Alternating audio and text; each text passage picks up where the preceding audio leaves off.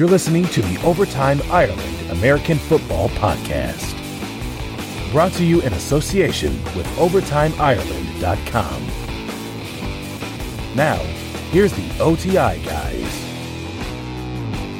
Hello and welcome back to the OTI Podcast. My name is Colin Kelly. You can follow me on Twitter at Overtime Ireland. It is my pleasure to bring you this show each and every week as we move through the NFL season. Week 1 in the books. It was a pleasure. It was a lot of fun watching the NFL, having it back on our screens again, but my fantasy teams this week did pretty much absolutely atrocious, so didn't go too well for me in that respect. The Packers, though, had a nice win over the Seattle Seahawks, so I did appreciate that very much as a Packers fan.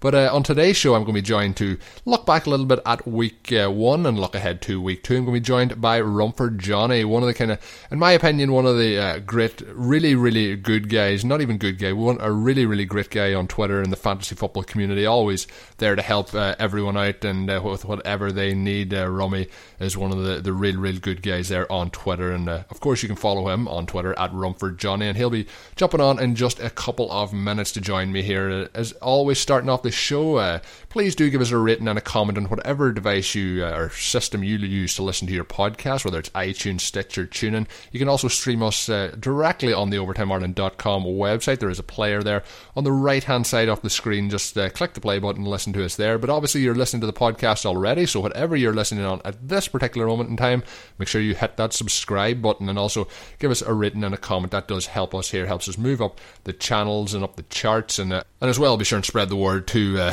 anyone else you think would be interested in listening. Obviously retweeting us on Twitter is a huge help to us, so thank you all who do that each and every week. It is much appreciated. I do thank you for that.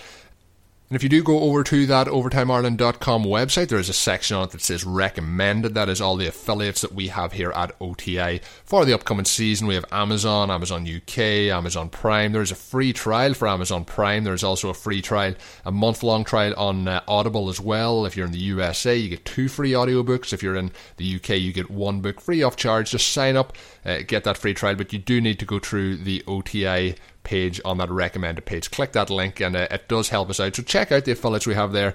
All of those kick a little bit back here to OTI and help us as we continue to grow the podcast, grow the website, and just make things happen in general. Also, I've mentioned on the last number of podcasts that I'm now working along with RotoViz as well, and I'm doing a lot of work with their podcast channel over there.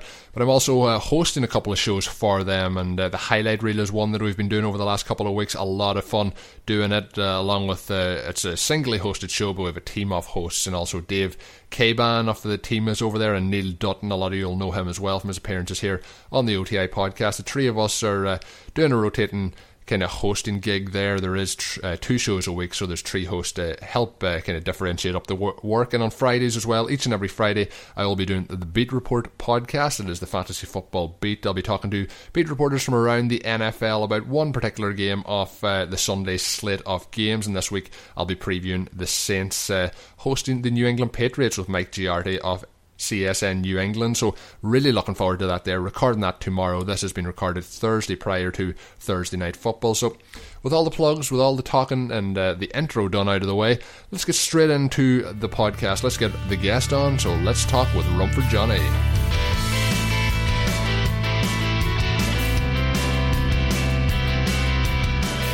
So I'm delighted to be joined now on the podcast by a guy each and every time I love having him on the show, and it's always a lot of fun. And I know he's not on podcasts as often as he once was. It is Rumford Johnny. Rummy, how you doing? What's going on, my friend? Long time no speak, but it's always a pleasure to reach across the pond, if you will, to speak to you about the great American sport, which is football. Yeah, and obviously week 1 now in the books, and it's a funny week 1. Looking at, I'm just looking back at my team's done. They've pretty much all done crap throughout the weekend. So, did you have a good, bad, or indifferent week? Well, just to kind of give full disclosure right now, I don't play really on all that many season-long stuff now or Dynasty anymore. I kind of really chiseled that down to almost nothing and play mainly DFS and best ball leagues like MFL 10s. And unfortunately, week 1 was kind of sort of an outlier, I think, because, obviously the injury to David Johnson was huge. Le'Veon Bell sort of having the worst game of one of his worst games of his young career. It's really, one of those weeks where you just kind of have to dust yourself off, come back the next week, and realize that kind of stuff is less likely to happen throughout the season, and that not to really worry too much about it repeating itself. Yeah, the thing is, if this happened, say, week 8, week 9, you kind of do just say, dust it off. But when it happens week 1, you kind of question every philosophy you had throughout the offseason. you question your whole process. But it is one of those things you just have to dust off. There's I had a lot of lineups this week that, I had 5 or 6 players on the lineups that didn't hit double digits. I had a couple of teams. I had a team with Andy Dalton in it. So he finished -3 in this particular league. I had a lot of players. I had Allen Robinson starting in that game. He had 1 catch, tore his ACL, unfortunately for him.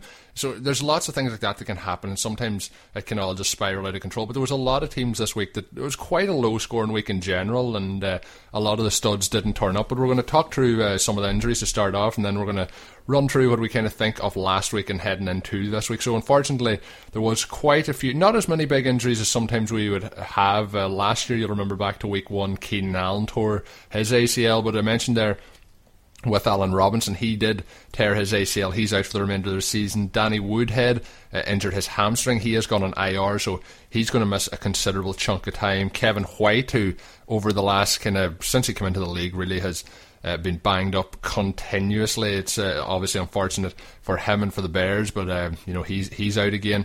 And then you mentioned with David Johnson, his wrist injury. That was the big injury, obviously, the weekend, with him going in the top 2 of pretty much all season-long drafts this offseason. Yeah, that was. It's obviously the biggest injury that we've had to deal with. It's funny that you mentioned that, because I think all 4 of those teams actually that you mentioned all really kind of based their offense through the running back and playing defense. So it definitely does sort of hamper what they do as a whole. But I think if their defenses play really well, then there won't be that much of a problem in terms of being able to still kind of execute what they want to in terms of their game plan. I don't think they're necessarily going to morph into something completely different. So it's interesting. With David Johnson, it's a little troubling. I don't think that they're going to really go with trying to get anything out of Kerwin Williams or pulling David Johnson out of a dust pile. Out of Chris Johnson out of a dust pile, and expecting them to replicate anything that David Johnson does. He's just a different animal. It's going to be more dependent now on Larry Fitzgerald, on John Brown, and of course Carson Palmer. But that does sort of make me a little nervous, because I thought the way Carson Palmer was playing in that game, he looked really rough. He looked like he was maybe 1 foot out the door, so to speak. So I'm gonna contradict you on that. Watching the game back, looking at the box score, did look particularly bad. But when you look back at the interceptions in particular he had, there was a couple of them that just, they could be one-off plays. When you have 4 of them in the one game, it does look pretty bad. But there was times in the game where, with drops and so on, I don't think Palmer was as bad as people are kind of making out over the last couple of days. But there's an argument to be made that if you watch it all the way through, you can say there's certain things that were not his fault, obviously. But again, my feeling is that he's not going to be able to put the team on his back. I think losing somebody like David Johnson is enormous for that offense. I think it's like if you were to say if New England Patriots lost Gillislee, I think they'd be fine. If the Steelers lost Le'Veon Bell, I think they wouldn't be fine. I think that it does help them quite a bit. And obviously, Antonio Brown's immense, and Martavis Bryant, and we know the home road splits with Roethlisberger. But anytime you have a running back that is the center of your offense, where they sort of play that, if you remember Marshall Faulk with the Rams of the Greatest Show on Turf, he was so huge. He was a centerpiece of that offense, regardless of what people will say about Kurt Warner. It still went through Marshall Faulk. When he wasn't playing, it was a different offense. So I think that's kind of how you can attribute at least the top 2 when even with somebody, even with an injury, I mean, even with somebody like Bell playing less than optimal, they still can win Pittsburgh because I think they have enough peripherally. Obviously, I mean, they've got Brown, they've got Bryant, they've got Jesse James. Even in the red zone was a huge monster. Roethlisberger can certainly carry this team, and they can get enough out of the running back position. But I think with David Johnson in that situation, it changes the whole complexion of the team. It forces Carson Palmer to hold on to the ball a little bit longer for plays to develop downfield. I think they'll be asking more of Larry Fitzgerald, obviously. But I just don't see this becoming this great, it's so dependent on that. Because, listen, Bruce Arians loves to throw the football downfield. Anytime, any place that he's come from, he loves to get guys downfield and chuck it. And having David Johnson as that safety valve allows him to do that because teams have to game plan for David Johnson underneath because he is such a great pass catcher in traffic. Without him, I don't think there's much of a threat there at running back. So for me, I think that affects the offense, meaning that they're going to have much more downfield developing plays dialed up. I think that's bad news for Carson Palmer. Yeah, I think going forward is certainly going to be bad news for him. I was just going on the game last week, but as you mentioned, Bell and David Johnson are two players that are kind of not normal in the NFL now, where they're so valuable as a running back to their team. So I agree 100% with what you were saying. And, a lot of Bruce Arians stuff too, them deep shots, a lot of them can be based off play action. And when you don't have, a running back in there that the defense really fears and has to step up with the safeties to try and, combat them in the run game, it doesn't give you those opportunities then to hit those deep shots, and the wide receivers can stay in coverage based on the fact that the safety is going to be a little bit deeper. So it does put a lot of pressure on it. I'm interested to see how they do this week. Just on the situation with Danny Woodhead and, of course, David Johnson. Bruce Arians said with David Johnson they're hoping to get him back by Christmas, so that's not a good sign. Pretty much, if they're not making the playoffs or in contention, he's not coming back this year. And maybe Bruce Arians is hoping for Santa Claus to come and take David Johnson with him. Well, Bruce Arians saying that is kind of like the kid whose dad just went to the corner store for a pack of cigarettes. Yeah, he's not coming back. Yeah, that's how I feel about David Johnson. Yeah, so I think with Johnson, I think it's pretty safe. You don't want it, but I think at this moment in time, if you don't have an IR slot in your, if it's a redraft, I think you have to cut him. And I think similarly with Danny Woodhead, because if you're holding on to one of them and you might have 5 or 6 spots in your bench and you're holding on to them, if he comes back week 9. Week 10, you've been holding him all the time, and it's going to be counterproductive throughout it. I think both of those are cuts. Would you agree with that? Yeah, I mean, I would still try to move some of those guys. I mean, I think with Johnson, there's at least, both of them really are, because they both have that long-term outlook, but could come back. The problem is that with both teams potentially not being at this point, when you take those guys out of the equation, I think it's probably less likely it hurts, Baltimore as much as it hurts, Arizona. I think with Arizona, it kind of, this really dents their probability of being a playoff team. So you get down towards the end of the season and they're in the hole, then there's no reason for him to come back. There's no reason for David Johnson to be activated. They just, hey, get healthy, kid. Next year you come back, you'll be a killer like you were the year before. If the Ravens are still competitive, then there's a chance that Woodhead could come back. I mean, I don't know. I think that they would be, fine with not having to rush him back either. So it's kind of a 6 of one, half a dozen on the other. But obviously, David Johnson just has name value more than Danny Woodhead, obviously. It's going to hurt cutting him this week, but it's just something that you have to do. I mean, again, if you can move him for something, and I know people have. I somebody, I think my old podcast partner, Ray Summerlin, said that he moved him for somebody, for a wide receiver. And if you can get something for him, I mean, if he comes back early, you kick yourself a little bit. But, I mean, the chances are he's not. And that by the time he is ready, that they'll shut him down. So if you're able to get something right now before the outlook becomes even worse, then try to do that. Because, look, if somebody's optimistic that he's coming back around Christmas and he could be a league winner for them, which, again, I can't possibly see that happening to David Johnson once he comes back. I mean, if he saw the field at all it's going to be, this is my opinion now. You can take that with a grain of salt if you want. If he comes back that late and Arizona, for whatever reason, by some crazy miracle, they're still a playoff bubble team, they're not going to put David Johnson in harm's way until they need to. So if they can get to the playoffs and be a wild card team, then you'll see him in the playoffs. But I doubt you'll see him in the regular season at that point. You know what I mean? It's that far in the end of the season where why would he come back? But if they make the playoffs for whatever reason, then you'd see him in the playoffs. But then that doesn't help your regular season playoffs anyway, because you won't see that time of year anyway. So for me, if you can get something from him now, try. Otherwise, if you have to cut him and make space and pick up somebody else like a Tarek Cohen or something like that, then fine. But otherwise, don't just drop him for dropping him's sake, and picking up some bum that you're going to drop next week anyway. And you just wait until the playoffs just after Christmas, and then you can slot him into your DFS lineup. That's probably the next time you'll see him. Right, exactly.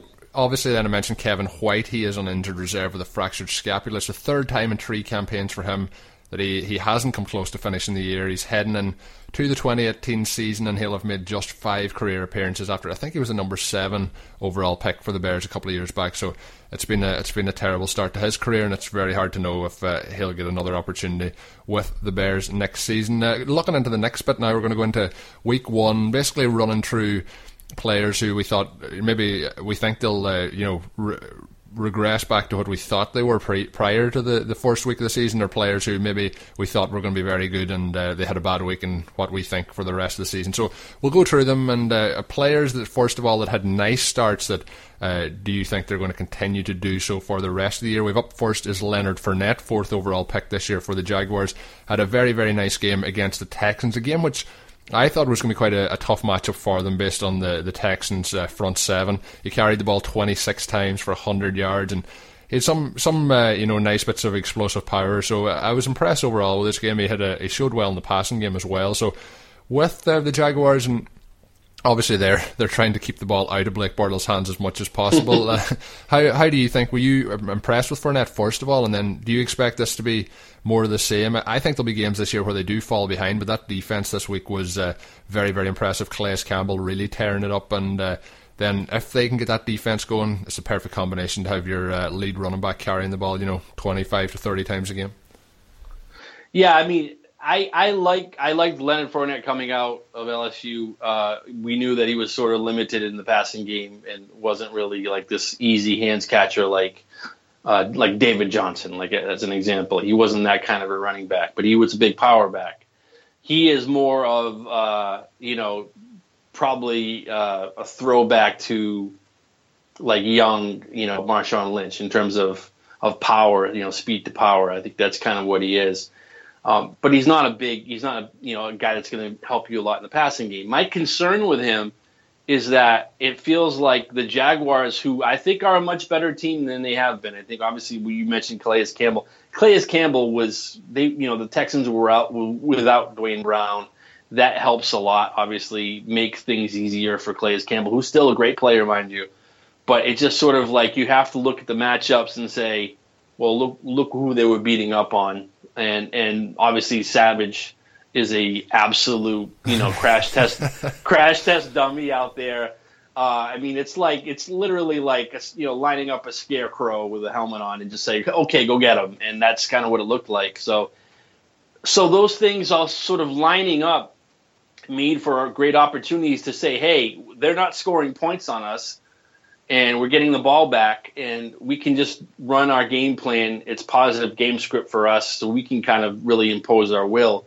I think those games are going to happen for the Jaguars, but I think there are going to be some games where they're going to have to play from behind, and it's going to cause some negative game script for Fournette, where they're not going to be in the red zone, and he's not going to have those opportunities to really punch it in. So it's going to make it a little bit more of a steep climb. I think he could definitely be a volume guy. And I think they'll be stubborn enough, even if they're down by a few scores, to continue to run the football. I just think they will. But I still think that really kind of makes him so much more touchdown dependent. And when you're not really in a positive game script, it's going to be a much tougher to sort of assume that he's going to have those opportunities when they're down 2.5 scores in a game and they're still running it, and not really going anywhere and having to punt. So that's kind of my feeling on Fournette. Yeah, that's where I kind of in the preseason thought that the problem would be if they're in that negative game script. I did think the defense would improve, but what they showed the last day, obviously. But as you mentioned, the offensive line, the quarterback situation, they're going to get a real test this week because they're going up against the Titans. They are at home, but they're facing the Titans, and in my opinion, probably with the Raiders and the Cowboys, I think the Titans are up there with the a kind of top 5 offensive line. So it'll be a different test for them this week, and I'm looking forward to seeing how it all shakes out. So we'll kind of have a little bit better of a better idea of what to expect from the Jaguars moving forward after this weekend. The other one here at quarterback, and also, Colin, let me stop you real quickly. And they're also a very good defensive line too. So 100%.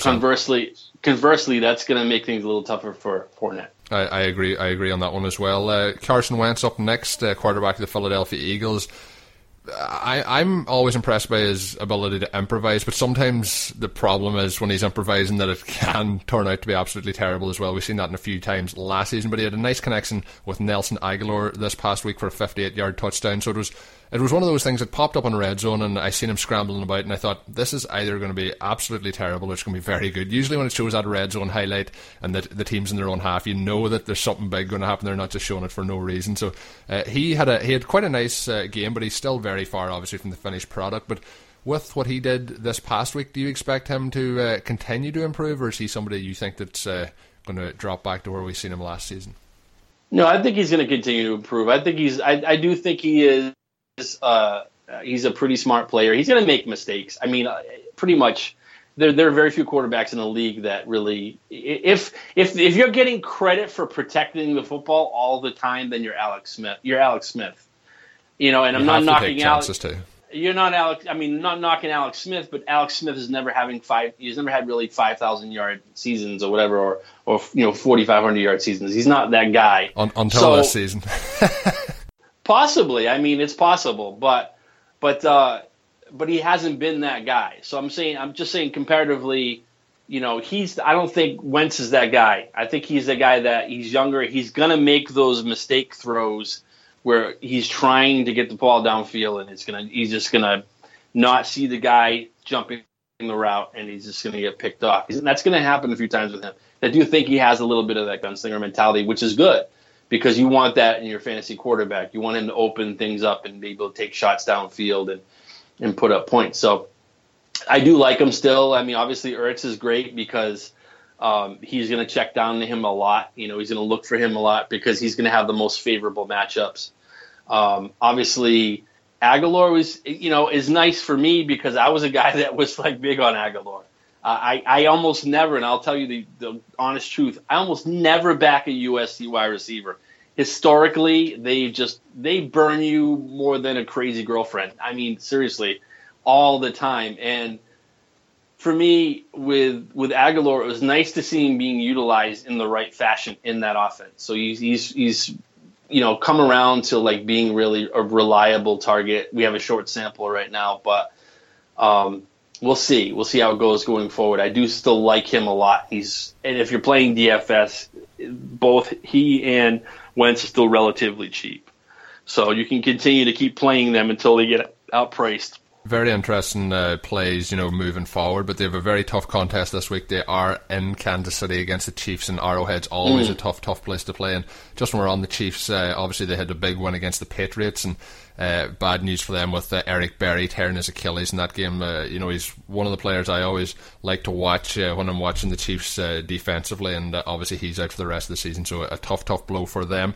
Tariq Cohen had a monster game for the Bears, and a lot of people would have took Jordan Howard late first round. Maybe there's slight concerns there for that, but going forward, how do you see Cohen's role going? Obviously I mentioned earlier as well that White is out for the rest of the season, so he's going to be in there on the on pass catching or passing downs, and he had eight catches of 12 targets and 47 yards, 1 touchdown, and 66 yards on the ground. So quite a big game from him. And then obviously Jordan Howard was in at the end of that game down near the goal line and dropped a pass that could have took them in to beat the Atlanta Falcons. So with Cohen, how do you see the role shaking out rest of season? Obviously this is the ceiling, I think, for him, but do you expect many more games off this kind of caliber throughout the year? I do. I think he's kind of showing at least that he has standalone value. He showed it in the preseason. He was, in a peculiar way, was not utilized.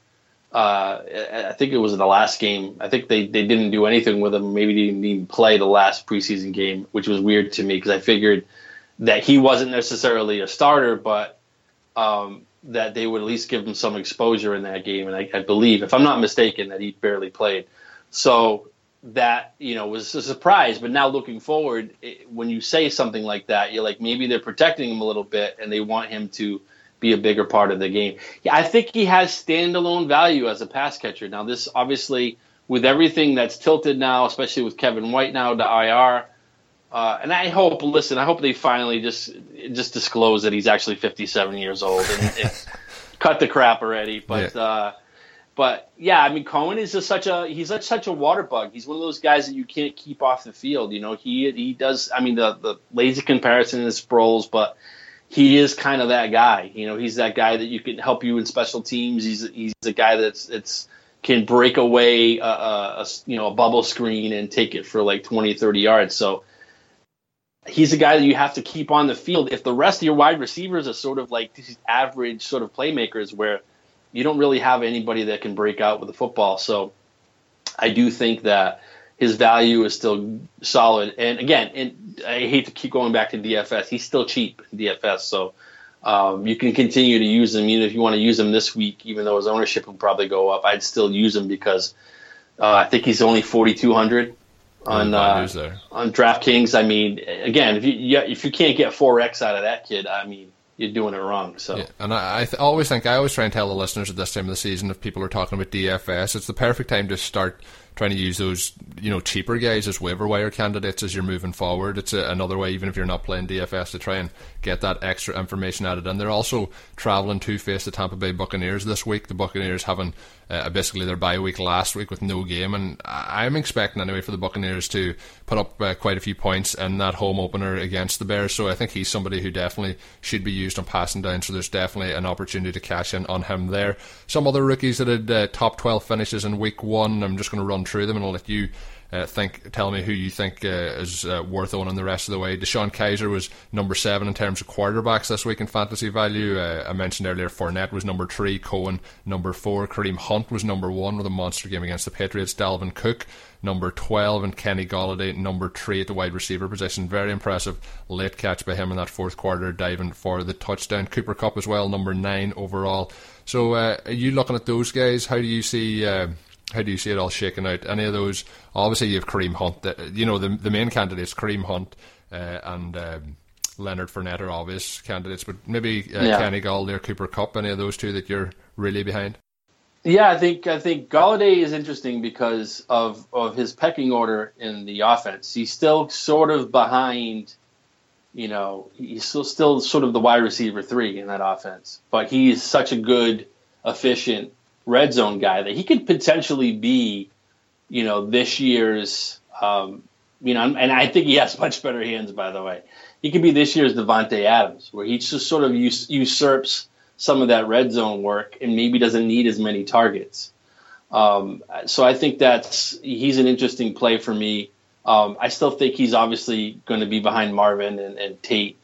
But and maybe with Ebron this week, who has a really plus matchup this week, it could be a little interesting, in terms of what his target share is. I mean, I wouldn't go crazy with him, but I still think, in Dynasty, obviously, he's a great play. He's a guy that if you drafted him late, you scored really well. I think he's going to have some really plus weeks, but he might have some weeks where he's kind of almost absent from the score sheet. So that's my only concern with him, just because they have other guys. And even Riddick, Theo Riddick is still a guy that they target a lot in the passing game. So just so many mouths to feed and so many game plans to consider going forward that it might be a little tougher for him to put up those consistent numbers. But that said, bravo to the young man for doing what he did, obviously, because that's tough to do as a rookie. So, and he's been incredibly consistent. And when you do it in the preseason, you can say, oh, it's only the preseason, but when you can do it, in the regular season, it definitely puts a rubber stamp on what you've seen in the preseason with him. Yeah, when you start building a resume in the preseason, and again, we go back. Tariq Cohen did We saw it with Kenny Golladay. We saw it with other guys. We saw it with Kareem Hunt. We saw it with these rookies that are showing their cards now. Cooper Kupp too. I mean, Kupp's another one. I like Kupp because, which sounds dumb. It sounds like a T-shirt. I like Kupp. I love Brick.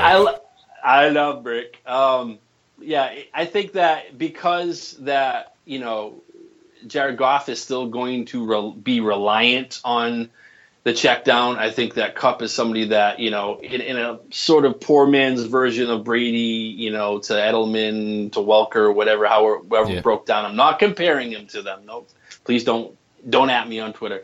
But I'm saying it's maybe similar something like Landry in Miami more so. Maybe even Landry, the way it was prior before Jay Cutler got there, with the the way Landry basically wasn't, with Tannehill in the Miami offense, similar to that, where he really is dependent on him in case the pocket gets muddy, he can check down. Nobody knows he's going to get positive yardage from it. So he surprised me. He was a guy again, and a lot like, believe it or not, like Carson Wentz, where he went to a small school, and I just didn't see it translating, like beating up on weak, oppositions, or maybe you're the big fish in the small pond. I didn't see it translating, and it has. So kudos to, Mike Mayock, who was huge on Cooper Kupp. I wasn't, and I think he's shown that at least he can play in this league and he can be consistent, trusted cog in that wheel. So, and it does help. Obviously, helps Todd Gurley. It helps that their defense is really good. It kind of all works together, and I think once everything else opens up, Sammy's going to have that big breakout game too. It's just going to get better for Jared Goff, and having somebody like that is like to have that 7 to 8 targets a game. I think he definitely has value going forward. Yeah, certainly in PPR leagues. Just when we're on that and we're kind of talking through week one, I kind of into my head just with what do you think, if you had to pick something, maybe putting you on the spot here, but what do you think maybe is the biggest overreaction you've seen so far, maybe in terms of player value in DFS, or some just opinion of a certain player, a certain team based off 1 week of NFL action? Because, I always like try and look back in history, and some teams start off slow and they come. I remember we're on to Cincinnati with the Patriots, and then they went they crushed Cincinnati after they lost to the Chiefs, I think, in that their game as well. So they went on and crushed Cincinnati, went on and won the Super Bowl. So sometimes we just get where everyone starts to talk the one narrative after just a short space of time, and we think we know everything, and then all of a sudden 3 weeks later we're just look like idiots. So is there anything you think that over week one that people are just really maybe jumping on too quick and getting a little bit overboard on? Well, you kind of hit on it. I mean, I think that the bad teams aren't as bad as they look, and the good teams aren't as good as they look. And I think that the truth lies somewhere in between, and we'll find out more. This is really sort of like, it's almost like an extra week of the preseason. Almost. This is like having a 16-course dinner, and we've seen the first course, and God, it was delicious, or it might have been awful. Doesn't mean that everything else is going to suck and everything else is going to be fantastic. You're going to like some better than others, and therefore you're going to have some weeks that are better than others in throughout the season. So, like you said, I mean, I think Kansas City kind of is one of those teams that has New England's number sometimes, and it was just sort of that perfect storm. They do have some concerns, and I, as a Patriots fan, I mean, obviously we want to make sure that Hightower's healthy. When he's in there, it does affect them against the run. I thought they played very poorly on the back end. Tackling was garbage for the Patriots. But they had 10 days to prepare in a dome against New Orleans. So I think that New England's going to put up a lot of points again. They're going to bounce back this week. And I think that the defense is going to play better, because if the offense is scoring, then the defense can take more chances, and they can certainly get after the quarterback and make some things happen. But I truly respect Drew Brees in that offense. I think they can definitely make things happen. It should be a fun game, but certainly, we're going to see, a 180 from New England, I think. And I think that, a lot of these teams that didn't look so good are going to look a lot better. I think, like you had mentioned, Andy Dalton, I think, he's due for a bounce back too. So, and he's that kind of guy. He's it's the roller coaster. I think it was our buddy Chris Wesley used to call it the Dalton scale, and it looked like a little bit of a roller coaster. But everybody is not what they were from week one. I think you're somewhat of that production, but necessarily there were a lot of little things that happened within that construct that allowed for them to do. Like, if a team is really not protecting the football, wow, this guy scored this many rushing touchdowns. Yeah, because they were always in the red zone and he had a lot of opportunities to score. I mean, that kind of stuff happens. And other times where you see there's just pressure on the quarterback. They just can't stop anybody. Otherwise, elite quarterback looks like he's hurried and doesn't look comfortable. Like, what's wrong with him? Well, you'd be the same way if you're getting hit all the time. So, that's kind of what we have to kind of really look at past it and say each week is different. Expect them to be better and improved.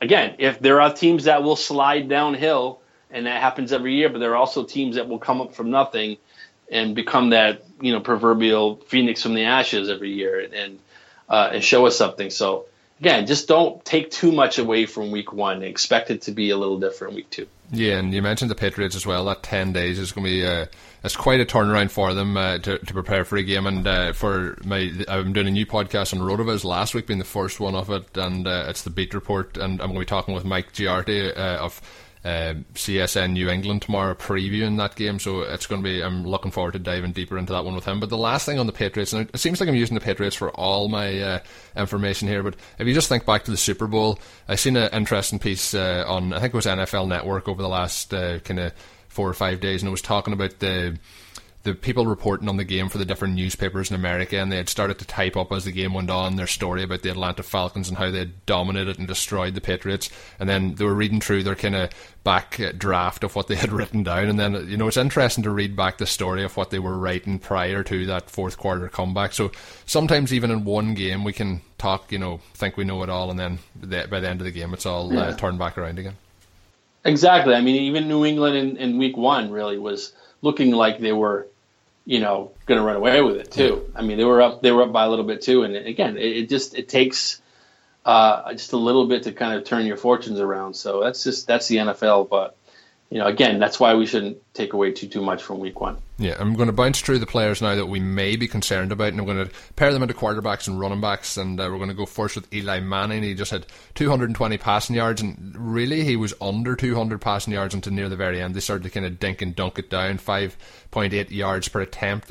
Without Odell Beckham, they really did struggle. Brandon Marshall was pretty much AWOL into a catch near the very, very end of the game. So he struggled down the stretch last season, averaging less than 200 passing yards over the second half of the year. So he is somebody who, without Odell Beckham, there certainly is probably a concern there. Andy Dalton, as we mentioned, is the other one. He completed 16 of 31 passes for 170 yards, no touchdowns, 4 interceptions, and lost a fumble. So pretty bleak stuff for him. He also lost 26 yards and 5 sacks. We'll throw that in there as well. But he's playing tonight. We're recording this Thursday against the Texans. I expect the Bengals to bounce back in a big way on Thursday Night Football. Obviously a short week for them. Out of those two guys, are you concerned about either, both, or you think they'll all bounce back? I think they'll bounce back. I'll tell you right now, if you've got something better to do tonight, maybe there's something on Netflix you want to watch. You probably want to watch that maybe binge watch a series or something, because I think this is going to be a bad football game on a short week. But that said, I think he does bounce back. I think Andy Dalton is capable of. He's shown us that he's capable of putting up like 3-4 touchdown games, and I think he even had a couple of 5 touchdown games if I'm not mistaken. So he definitely can do that. He definitely has the weapons if he's got the healthy guys in play. It does suck that they thought so little of their offensive line that they just decided to dismantle it in Cincinnati, and I do think that hurts Andy Dalton, because he's a mobile quarterback, but if you come at him, between the tackles and put pressure up the gut, he's going to be obviously make some bad mistakes. So yeah, it does hurt. Look, Eli Manning is Eli Manning. There's good and bad Eli. We know that. I think that Brandon Marshall really now he's morphed in sort of Anquan Bolden now, where we're not expecting him to have this great movement anymore. He was never really a blazing fast guy, but he had good movement with the football. He was able to juke defenders. He was a good red zone play. He could make yards after the catch and turn nothing into something. but without somebody there to really command, basically bracket coverage downfield. Sometimes 3 defenders on Odell Beckham, which they love to get in his head, so they are not afraid to do that. That opens things up, obviously, for Marshall. So I feel less worried about Marshall, only because he's undervalued, especially in daily, obviously. If Odell comes back, we'll say this. I don't know if you saw it today on Twitter, but some beat writer was saying that he's feeling okay and that it was a 6 to 8 week injury. Yeah, I've seen that. So what does that mean? Are you still hurting? Are you still going to be running up? To me, if it's 6 to 8 weeks, bro, then why are you coming back? So I'm a little concerned about him. And I think obviously the fortunes of the rest of the offense are affected as well. I don't love their running game. It's not really that great. It's pretty pedestrian. So it does bother me some that that's going to happen. Now, if Odell comes back and he's streaking down the field and he's not holding on to his leg or his hamstring or anything like that, then we'll be okay. Everything else will kind of bounce back, I think, because they have a great defense. They can definitely make things happen. So for me, I'm optimistic if Odell's back. If he's not, he's definitely a game changer. He's a guy like a David Johnson that changes the outlook. I believe it was our friend Scott Barrett from Pro Football Focus who said that they played a lot of cover 6 without Odell. You would never do that with Odell in the game because he would take the first catch and take it to the house. Yeah, he's one of those. He's a player like, as you mentioned there, with even Bell or Antonio Brown or Julio Jones. I call them like a cheat character. If you're playing Matt, they're just somebody who just affects everything on the field and changes the defensive scheme and everything. So if he's back, obviously that's going to help Eli. But without him in the lineup, and they're playing a Monday Night Football this week at home to the Lions, and that when they're playing as the last game of the week, I'd be very concerned if we don't hear more positive news about this prior to Sunday morning. I'd be taking him back out of all my lineups this week, because you can't chance it just heading into that Monday Night Football game. I'm going to ask you now about 2 men who were absolutely invisible this past week. One of them that I was very surprised about, one of them that I wasn't so surprised about. One was Eddie Lacy, returned to Lambeau Field. 5 carries for 3 yards, and Seattle's offensive line, the less said about that was the better. I guess actually I have another guy to add into this. Adrian Peterson rushed 6 times for 18 yards against the Vikings, so obviously not much from him there. And Hunter Henry played just 39% of the Chargers' offensive snaps, so that was 16 less than Antonio Gates. Which one? I was most surprised about Hunter Henry, obviously, but with those guys, Hunter I expect to be fine for the rest of the season. The 2 running backs, though, I'm pretty much ready to part ways with both them if I own them in any teams. I tend to agree with you. I think that, obviously the situation in New Orleans is weird because I do think that, there may be some squeaky wheel kind of situation with Peterson, but I think obviously this week sets up poorly for him because he's not a pass catcher. And if New England gets up early, I think this bodes well for the guys who catch passes like Ingram and Kamara, and not necessarily, Peterson. And Peterson was already yelling at the coach, apparently. So, yeah, staring him out. Well, because he for some reason he still thinks he's on the Madden cover. He's not, obviously, and he's not going to be fed the football because it's not 1999. So that's not how it works, And I mean, people are going to try to do that, like Jacksonville, obviously this year, and try to feed Fournette. But when you fall behind, if you can't catch the football, you don't have value as a pass catcher, then you have no reason to be, getting 15 touches, 20 touches, whatever.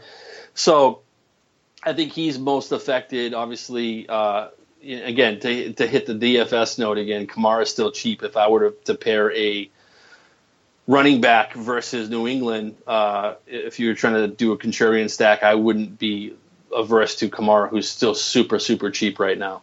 And he's somebody that could have 7-8 catches in this game.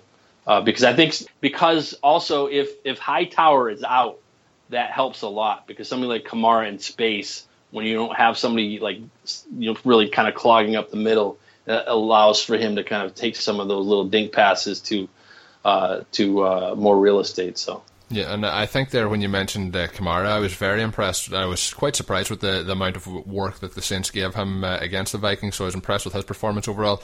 Finally, as we wrap up, Rummy, I know you're not involved as much as you mentioned with fantasy, but you're still kind of I think I would call you a stalwart of the fantasy football community anyway on Twitter, at Rumford Johnny. But I know you were doing work with Draft Day Consultants. I think you've taken a step back this year, but do you want to give a plug out to the great team over there at Draft Day Consultants as we head to the end here? Yeah, that is the sick, twisted love child of Denny Carter and Sal Stefanelli. Obviously, they have a huge, roster of wonderful, consultants who basically can help you throughout the year. So even though you've drafted already, you can still call them and get somebody to kind of help you out and assist you through the season. They're if you're new to DFS and you don't know how to go about it, you can hire somebody like TJ Hernandez or Chris Raybon and gets one of those guys to help you out and set up your how to do your cash lineups and your GPPs. That's really invaluable stuff. You're going to get one-on-one consultations that are going to help you kind of blow up and make some money. So. It's a great service. I enjoyed it. I'm taking a step back just to kind of focus on DFS on my own and do some other stuff. Making that money. I'm trying to make that money. Yeah, exactly. And just not have enough time to do both right now. So taking a step back, I might be back next year, but I'm still part of that roster, so to speak. They haven't retired my jersey yet. So but definitely check them out, Draft Day Consultants. It's well worth it, especially if you're a newbie to certain platforms and you want somebody to help you. These are the best of the best. Yeah, and you mentioned as well there TJ Hernandez. TJ was on last week on the podcast, so it's the sort of quality you're getting there with very, very high quality minds and IQs in terms of fantasy football. So Rummy, as I wrap this all up, it's as always, it's been a lot of fun. It's been a pleasure, and thank you for your time. Oh, you're welcome, man. And I don't know, I guess we'll cross paths again in maybe another year, and we'll talk again. I always have to dig you out of your kind of semi-retirement slumber. I can't let you get through the season like that. Yeah, I feel like one of those old talk show guests that comes out and has a snifter of brandy and a cigarette. Just not making any sense and just whatever, just kind of holding court. That's kind of how I feel when I do these podcasts now. But it's a blast. It's fun seeing your association with RotoViz and everything else is great. So cheers to you, my friend.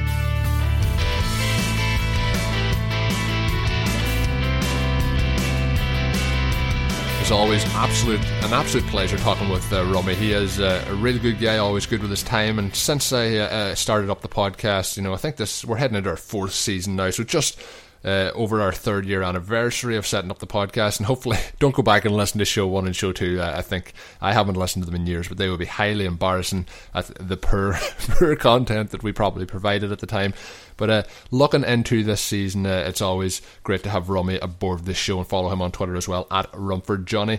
As I mentioned there, we were flying through the topics. We didn't get through them all. The players where I didn't get to were the players that we aren't concerned about. In that list was Russell Wilson, Kelvin Benjamin, Alshon Jeffrey, Michael Thomas and Eric Decker, all who were limited to their fantasy production this week, their NFL production. Wasn't a real surprise. I expect Benjamin to be a red zone target for the rest of the season. That is, touchdown dependency is where he's going to make his value this season. But Cam Newton, limited throughout the preseason, didn't really pass the ball all that much against the 49ers, and that game was always in hand, so they kind of just ran the ball to finish it out. It was a tough day for Wilson up in Green Bay. The Packers front 7 playing particularly well, but they have home games coming up now against San Francisco and Indianapolis, so it's going to be a lot easier for them in that game, and I expect Wilson to have a big fantasy year. Alshon Jeffrey, again, just wasn't his day. He was targeted 7 times, and I think that we'll see Alshon Jeffrey moving up, moving stronger if he can stay healthy for the rest of the season. He's somebody that I own in a lot of leagues, and I think that he's going to have a big week, possibly even starting this week. Michael Thomas of the Saints. It was a tough matchup. We knew that before facing the Vikings. The Vikings defense is very strong, and he was shadowed by Xavier Rhodes, who is pretty much one of the best defensive players in the NFL. So no doubt about that.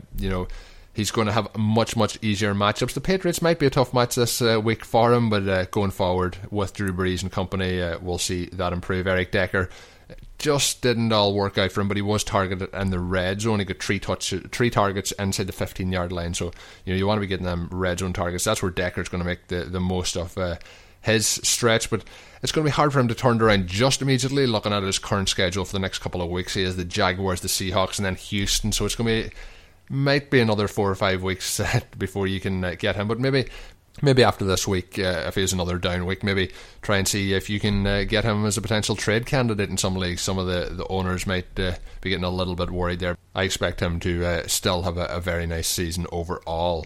I always ask each and every week for topics and questions on Twitter as well, and you can send them to me at Overtime Ireland. If it's a longer question, you can send it to overtimeireland@gmail.com, but I always try and filter them in then and use them as the topics. But then there was one question come in, I didn't get to it as we didn't talk about the 49ers, but at JerGav36 asked, when will we see the first 49ers win of the season?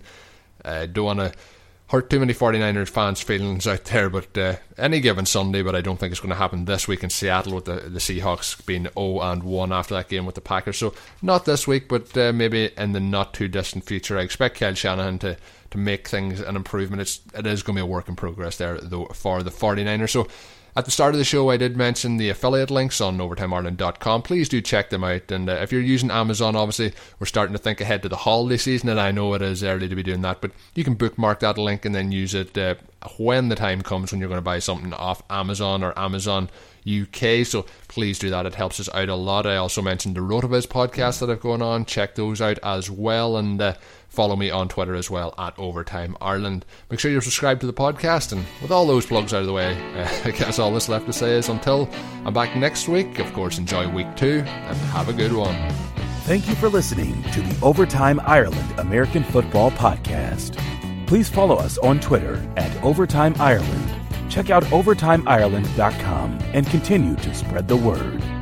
This has been an Overtime Ireland production.